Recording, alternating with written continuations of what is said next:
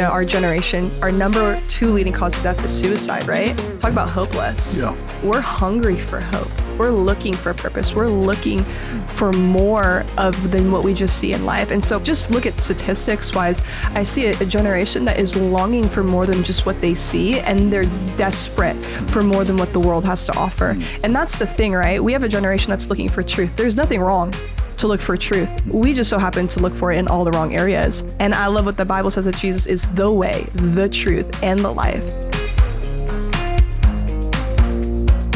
In every generation, God has been faithful to bring revival to his people and spiritual awakening to nations. In almost all cases, those movements of the Spirit were most evident among young people. Most modern-day surveys indicate that up to 85% of all people who get saved are converted before the age of 30, most before the age of 25. One preacher described young people as kindling, which helps set fire to old logs. And we probably need to be set on fire, us old logs. Hi, and welcome to today's Mid-South Viewpoint. I'm Byron Tyler, and I'm really excited about bringing today's show to you here on the Bot Radio Network. This was so ironic. I was frequenting a restaurant in Collierville, the Silver Caboose, which I love. Some of the best home cooking that you can get this side of the Mississippi. Our waitress, Denny, was so friendly. And as we got to talking, she found out that I was Byron Tyler, which is no big deal. I'm just a regular guy, okay? But somebody had recommended Todd Payne. She had met at a prayer meeting, that we get together and share the story, why she was in Memphis. So that's kind of how this all came together. Now, Denny is outside the office, but her sister, Nicole Stark, is here. Nicole, welcome to Mid-South Viewpoint here on the Bot Radio Network. Thank you for having me. Yeah. I'm looking forward. We just met like moments ago. Sure did. And you got Katherine Calderon. She's here too. This is a story I'm looking forward to unfolding as I open up the show and talk about God moving among young people as we see these revivals. It's pretty interesting. You know, George Whitefield began to preach at the age of 21 and was one of the greatest preachers of the 1700s. He often spoke to crowds in excess of 30,000 people with no amplification, no sound system, you know. It's interesting. Yale College in 1796, 26 Yale students founded an organization on campus called the Moral Society, which discouraged profanity, immorality, and drinking. And by 1800, nearly one half of the college students were members of this group and credited with laying the foundation for 4 revivals that occurred later on that campus in the next few decades of the 19th century. In 1905, nearly 1/4 of the college students at Yale were part of the campus prayer meetings and Bible studies. Did you know that? I have not. You young ladies have a ministry that you brought all the way from California called Backyard Revival. I love that name. Yeah. So tell me about it. Yeah. So Kat and I, which Katherine, but I call her Kat. We'll call her Kat. Yeah. Okay. We come with a group of really more than just the two of us. Even my sister, who's outside of the store. There's about 25 young adults who we really met kind of birth through 2020. And so I think everybody remembers that year. But out of that year, we really felt like, so we were kind of shut down in California. We really couldn't do much. But when certain laws kind of loosened, we kind of started meeting in my backyard and just started to pray and have like a hangout. Nothing crazy. We played volleyball. We played a bunch of card games. And then we would kind of gather and just read our Bible and go around the Word of God, listen to a message. And really out of that birthed something. We have this saying now, like, what could God do with a group like ours, right? If we just yield our hearts to Him. And so from that like posture and from that position, we just began to seek the Lord, all 25 of us, and just said, God, what can you do with a young group like ours? Obviously, we had no huge vision for it. We kind of were just hungry for the Lord to do something. And so God first began to do something in our hearts, because before God can ever do anything through us, He's got to do something in us. So we recognized that whole year, God was just working in our hearts, really stripping certain things down, humbling us a lot. And within that process, God gave us this vision to reach our backyard. And that's where Backyard Revival came from. Actually, I was driving to the park. I'm a park girl. Okay. So when I moved to Memphis, I saw trees and sky and I was like, oh man, I love that already. But I was driving to the park just to spend some time with the Lord. And as I'm driving, I'm listening to this song. I don't even really remember, but I remember I'm just like listening and I'm jamming out, as us young folks probably would say. And as soon as like I'm listening, I hear God say, hey, Nicole, what if one encounter is all it takes? And I question it. What does that mean? And I remember he said again, what if one encounter is all it takes? And then he brought me to John 4. I get to the park. He brings me to John 4. And he brings this incredible, not just story, but true story of the Samaritan woman at the well. And she's broken, right? She's lost. Scripture says she's had 5 husbands. She's with someone who's not even her husband. Like she's broken. But yes, she's at this well and she encounters Jesus. Yeah. And she's like perplexed, like, Jesus, why are you talking to me? But yet this encounter with Jesus not only transforms her life, but so much so she goes back into her town and she's like, come and hear about a man who told me all that I've ever done, right? She like tells the story. And then as we continue to read, we recognize that her whole town, majority of her town comes to the feet of Jesus. And that's when the Lord just started to speak to us. What if that's all it takes for a generation to come to know me, but then not only that, but to bring the story and the gospel of Jesus to their schools, to their families, to their workplaces. And really out of that kind of moment at the park with the Lord, for me, really kind of birthed this backyard revival. So, Kat, go back to the backyard. Where were you spiritually at that time? I mean, we'd gone through this pandemic and shut down and everybody was kind of closed off and isolated, but you're starting to have some time together and fellowship with your friends. Where were you at? Absolutely. That place in my life was a very interesting crossroad, I call it, because I had just graduated high school.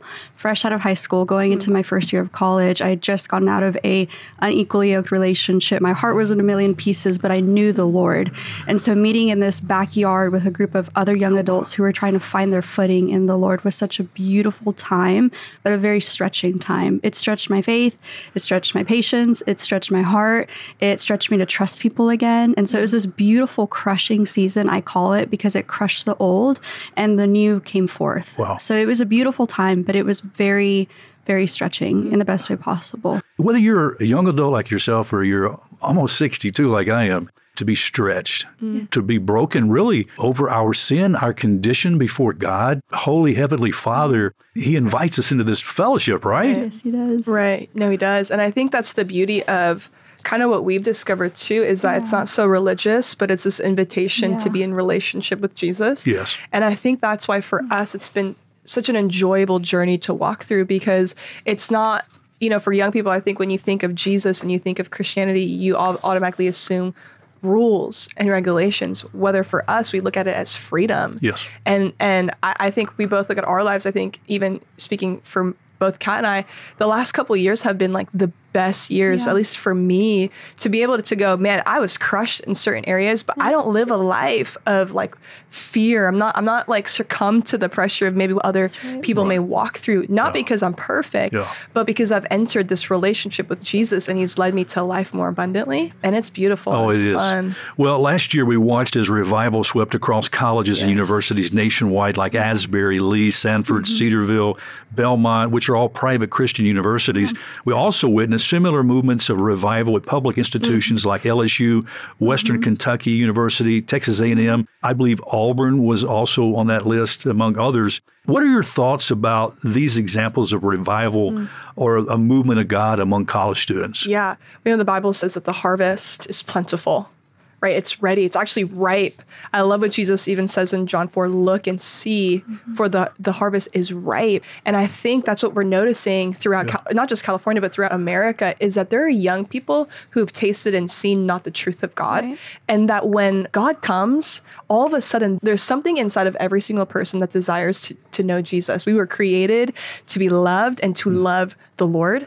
And so when things like that happen, I think it's evident that people are hungry to know the truth of who Jesus is. You know, I was listening to Adrian Rogers speak this morning. He has a program here on Bot Radio Network, and he was talking about hooking up individuals to lie detector tests. And one of the questions asked in this particular session they were doing among different people who not believe in God. And they would ask him, do you believe in God? And they would answer the question, no, I don't. But the lie detector test always proved the opposite, because something inside us, we know there's a creator. Yes. Yeah, there's a hunger. Yeah, there's a hunger there. Yeah. How desperate do you think that today's generation desires to know their purpose in life and desire to discover hope and a love that really is real? Yeah, I think very desperate. I think, you know, we talked about this just outside a moment ago with you and some of your team, that, you know, our generation, our number 2 leading cause of death is suicide, right? Talk about hopeless. Yeah. We're hungry for hope. we're looking for purpose. We're looking for more than what we just see in life. And so just look at statistics wise, I see a generation that is longing for more than just what they see, and they're desperate for more than what the world has to offer. And that's the thing, right? We have a generation that's looking for truth. There's nothing wrong to look for truth. We just so happen to look for it in all the wrong areas. And I love what the Bible says, that Jesus is the way, the truth, and the life. And I think when we get to invite people to who Jesus is, a loving God who loves you, who died on the cross for you, who has abundant life for you, when young people can encounter that Jesus, the true Jesus, I'm telling you, it'll change. It's no longer, oh my gosh, you're mad at me and you're disappointed for everything I've done, but actually you love me and you welcome me and you forgive my sins. You restore me and lead me to a life worth living. And so I think they're hungry. Kat, I saw where Lifeway Research did this survey back in 2019. It said 66% of young adults surveyed ages 22 to 30 said that they stopped attending church at least 1 year between the ages of 18 to 22. Of those, 31% return and now attend, 39% attend infrequently, 29% do not attend at all. Where do you think the church is failing to connect with young adults? I'm not sure where all the churches are failing, but I would say as the body of Christ, if we could be more like Jesus, I think we'd see more come to the feet of Jesus. Nicole just mentioned that when we introduce people to Jesus, yes, he is truth and he is love. And so I believe that in bringing people to the feet of Jesus, instead of harming them with our words for their sin, we love on them. And it's not that we accept the sin, but we love on them and we bring them in just the way that Jesus would, the way that he had the encounter with the woman at the well. He confronted her, but he loved her and he addressed her. He didn't turn her away. He wasn't afraid of her sin. He wasn't negligent of her sin. He embraced her right where she was at. And so I believe that as the church, if we were to be more like Jesus, less afraid of people's sin and more concerned with where their eternity lies, that we would see revival truly strike in the churches and in the young people. Wow, what a good word. You know, the late Leonard Ravenhill said, revival is when God gets so sick and tired of being misrepresented that he shows himself. What do you see as the greatest way believers are misrepresenting Christ in the world? You know, we talk about letting the world see the real Jesus. Jesus calls us to a different life. Yeah, I think, again, to Kat's point, I think there are many incredible churches, but I think at the same time too, there's just the reality of there are a lot of people in our generation who have been hurt by the church. And that's okay, because people are people and people will hurt you. But I think the reality is to Kat's point, just to love well, at the same time too, to share the truth, right? I think you've got to have love and truth. So I love what Kat said is you've got to love them where they're at, but not love them and keep them there. I'm going to love you where you're at, but I'm going to tell you the truth and lead you to the life of freedom God has for you. You know, I think, too, as we look at the early church in Acts, there was relationship conflicts. People, like I said, people are people, right? Yeah, totally. Why do you think that we see revival start with young people at a higher percentage than we might somebody like my own self? Sure. We're too crusty, maybe? No, maybe I think it's experience. You know, when you have a child, it's easy to believe in Santa Claus because they believe anything. I think young people, they're almost like, okay, I don't have most of the experience that maybe other people have had. And so it's almost easier to believe. Right? They kind of come in with this childlike faith of like, God, if this is what you said, then I'm going to go for it. And I think we've noticed a lot of young people who've heard things or seen things and they're like, I'm just going to go for it and see what happens. And I think that's because they're not tainted by maybe their age or experiences in life. There's just more of a youngness, a youthfulness, which is normal. It's this childlikeness of, I'm just going to go for it. In fact, that's something I don't want to lose as I continue to go. I pray that often, like, Lord, would I continue to have a childlike faith that what you say, Lord, no matter how crazy it sounds to me, God, but I always just go, I'm going to obey that. Didn't Jesus say, such is the kingdom of heaven? Right. Yeah, when he talked about the children, suffer them to come to me. Okay, so it all started in Anaheim, California. That's correct. And through this backyard time together with getting together and praying and worshiping the Lord, I want you to tell the story of how God led you to do something at Angel Stadium. Yeah, totally. Yeah. So like I mentioned earlier ago, that we just met in my backyard. Super simple. We go every Sunday night. We still meet every Sunday night to this day, now in California and in Memphis, which is really, really rad. But yeah, after my park experience, went home, called just a couple of our leadership team. I was like, hey, when I say leadership team, by the way, bunch of like young 20-year-olds. Okay. So let me just preface that. Called some of the leaders, quote unquote. And I said, hey, I feel like I got something from the Lord. Can we pray about it? And so we gathered about 14 people. I believe you were there, right? In my backyard again. And we just prayed. And we prayed for about 2 hours. And I basically shared the vision. Yeah. And I said, hey, I feel like God is going to tell y'all what the location is. Because God gave the vision. One encounter is all it takes. But then he said, gather the team because I'm going to tell y'all where the vision is going to take place. And so we assumed, that's problem number one, that it was going to be at our local city hall. But through that 2-hour prayer, we kind of just went around everybody. And after asking everybody, hey, what are you sensing God is saying? Pretty much everyone described the location. And then the last person said, hey, I really sense that the Lord is saying Angel Stadium. And at that point, I about passed out because I had no connection. None of us had connection to Angel Stadium. That's a major league baseball stadium in our local community there. I was so nervous. But at the end of that prayer gathering, I felt like, if that's what God said, let's do it. Right. And my kind of motto is like, what do I got to lose saying yes for Jesus? Like nothing. Right. I already lost my life for him anyways. So we went for it. I grabbed a buddy of mine, Nate Torres, shout out. And I said, hey, would you call Angel Stadium every single day until they pick up? And for a month straight, he called Angel Stadium, got no callback. Finally, after a month later, Angel Stadium calls us back. And basically he says like, hey, we want to rent out Angel Stadium. What does that look like? And the lady on the other line was like, awesome. Here's kind of what that looks like.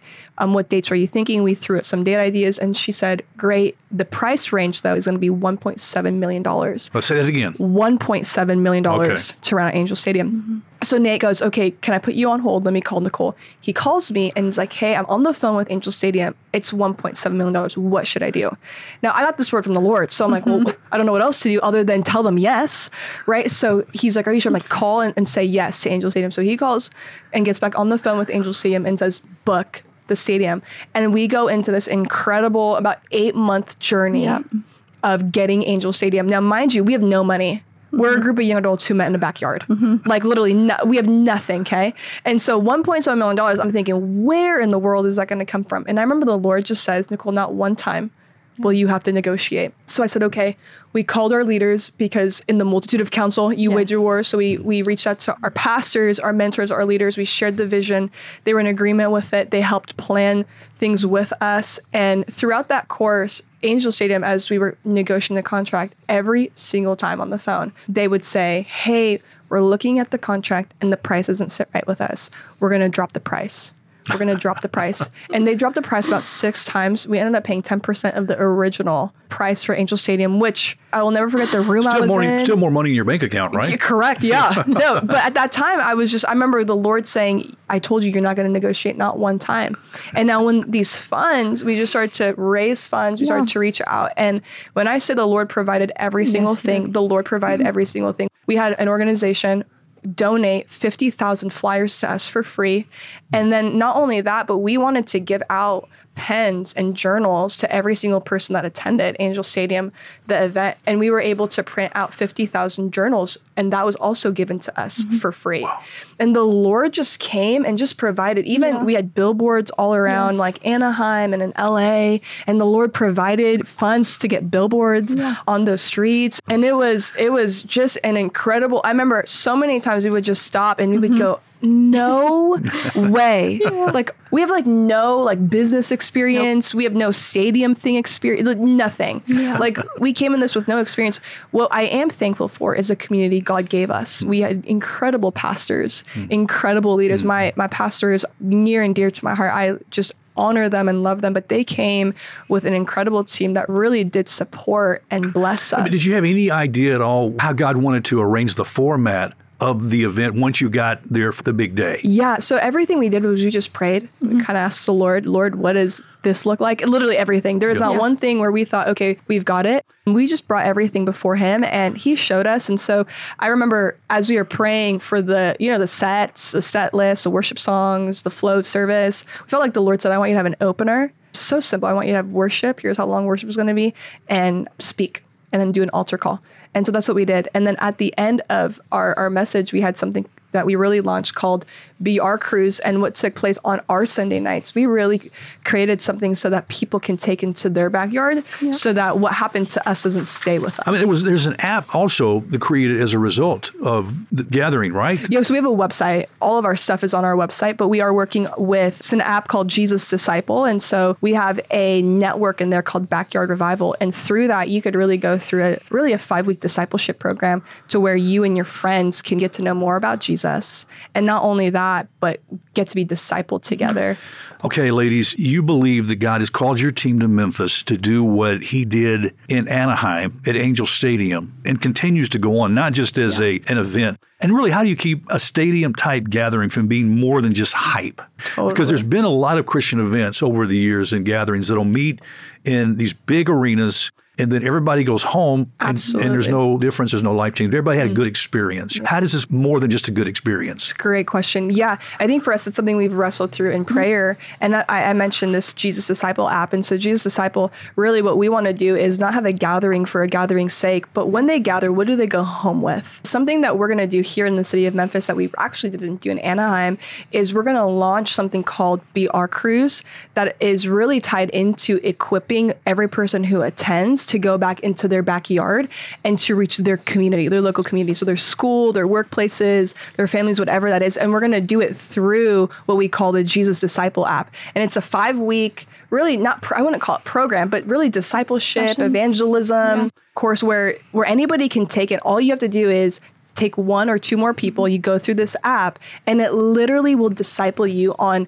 who Jesus is and how to be like Jesus and how to reach your community. Our heart is to not have a gathering for a gathering's sake. I think Billy Graham even said one of the things that he wished he did was to disciple more people. I love that. Yeah. And I think we can have a lot of evangelistic events, but what does it look like for people to actually take that encounter, like the woman at the well, and bring it back into their backyard? And so through really what we've been working on, which we call phase 3, the in-house, we call this thing called phase 3, but what we're really creating is how can we equip every attendee to go and reach their backyard so that it's not just another gathering. Kat, plans specifically for Backyard Revival here in Memphis as you look at this new year. What are you guys seeing? I think one of the biggest things that stands out to me, and maybe because I have my hand so deep in it, but is Jesus Clubs. We actually partner with schools. This is something we did in California. But in California, we would go on to public high schools and we'd preach the gospel and bring free food. So we're looking to do things similar in Memphis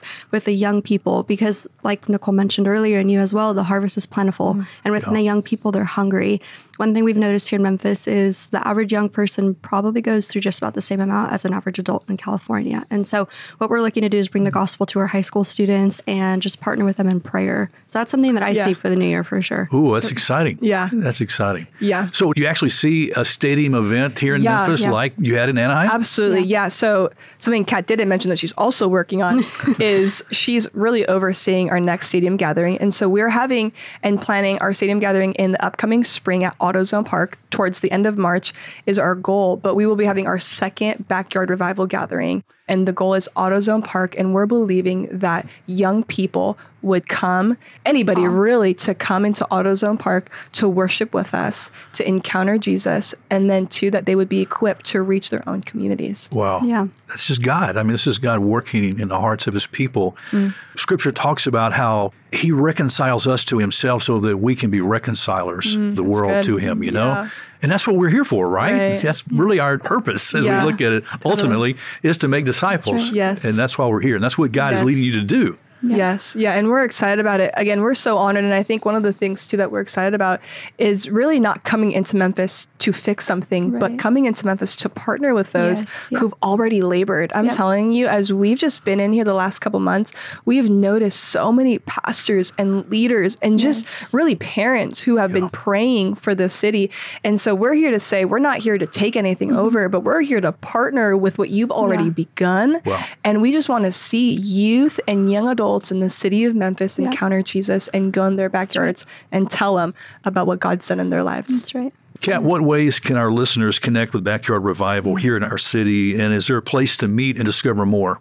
Yeah, so we have our website, which is accessible to anyone around the world, right? But we've got backyardrevival.org. And then on Friday nights, if you'd like to connect with us more, we actually have worship and prayer for the city of Memphis at Memphis Tabernacle Church. And we do move buildings here and there, but we do keep updated on all of that on social media at Backyard Revival on Instagram. A web address again is backyardrevival.org. I just feel like I take a big drink from a fire hose just now of just God's blessing and love and joy in this space, ladies. And I just praise God for your story and what he's doing. We give him the praise, right? That's right. He deserves the praise. And we want to give him all the praise to lift up Jesus so that all men will be drawn to him. Friends, this is something that we need to be praying about. You know, we're looking at the statistics of our city. We look at the crime. We look at all of the bad things we see, and we're just staying in our churches, staying in our doors. No, we've got to embrace and engage this through prayer by the Holy Spirit, trusting him to do what only he can do. No, if we don't have $1.5 million, God does. He's got more than that, right? And so whatever it takes for this to take place, we need to pray that God would move and that we would be those available, humble, broken instruments in his hand. Yeah. What do you think? I think that's great. Yeah, I think any partnership, any prayer, I really think partner in prayer, and let's believe and see God move in the lives of young people. Yeah. This cannot be the last time you're here, okay? We're going to have you come back, especially with this approaching event coming up in March. Absolutely. So let me know. We got more information to give the listeners. We'll keep it out in front of them. Praise so Lord. let's do this, okay? Yes, thank you so much. Well, friend, we have to say goodbye as we talk with the folks from Backyard Revival. This has been wonderful. We're going to say goodbye till next time. Thanks for listening. I'm Byron Tyler. Hope you have a great afternoon. Bye-bye. If you would like to listen to today's show again, go to botradionetwork.com and look for Mid-South Viewpoint under the Broadcast tab. The show is also available on your favorite podcast platforms. Some shows have video of the interviews as well and can be viewed at Byron Tyler Radio on YouTube or on our Bot Radio Network mobile app.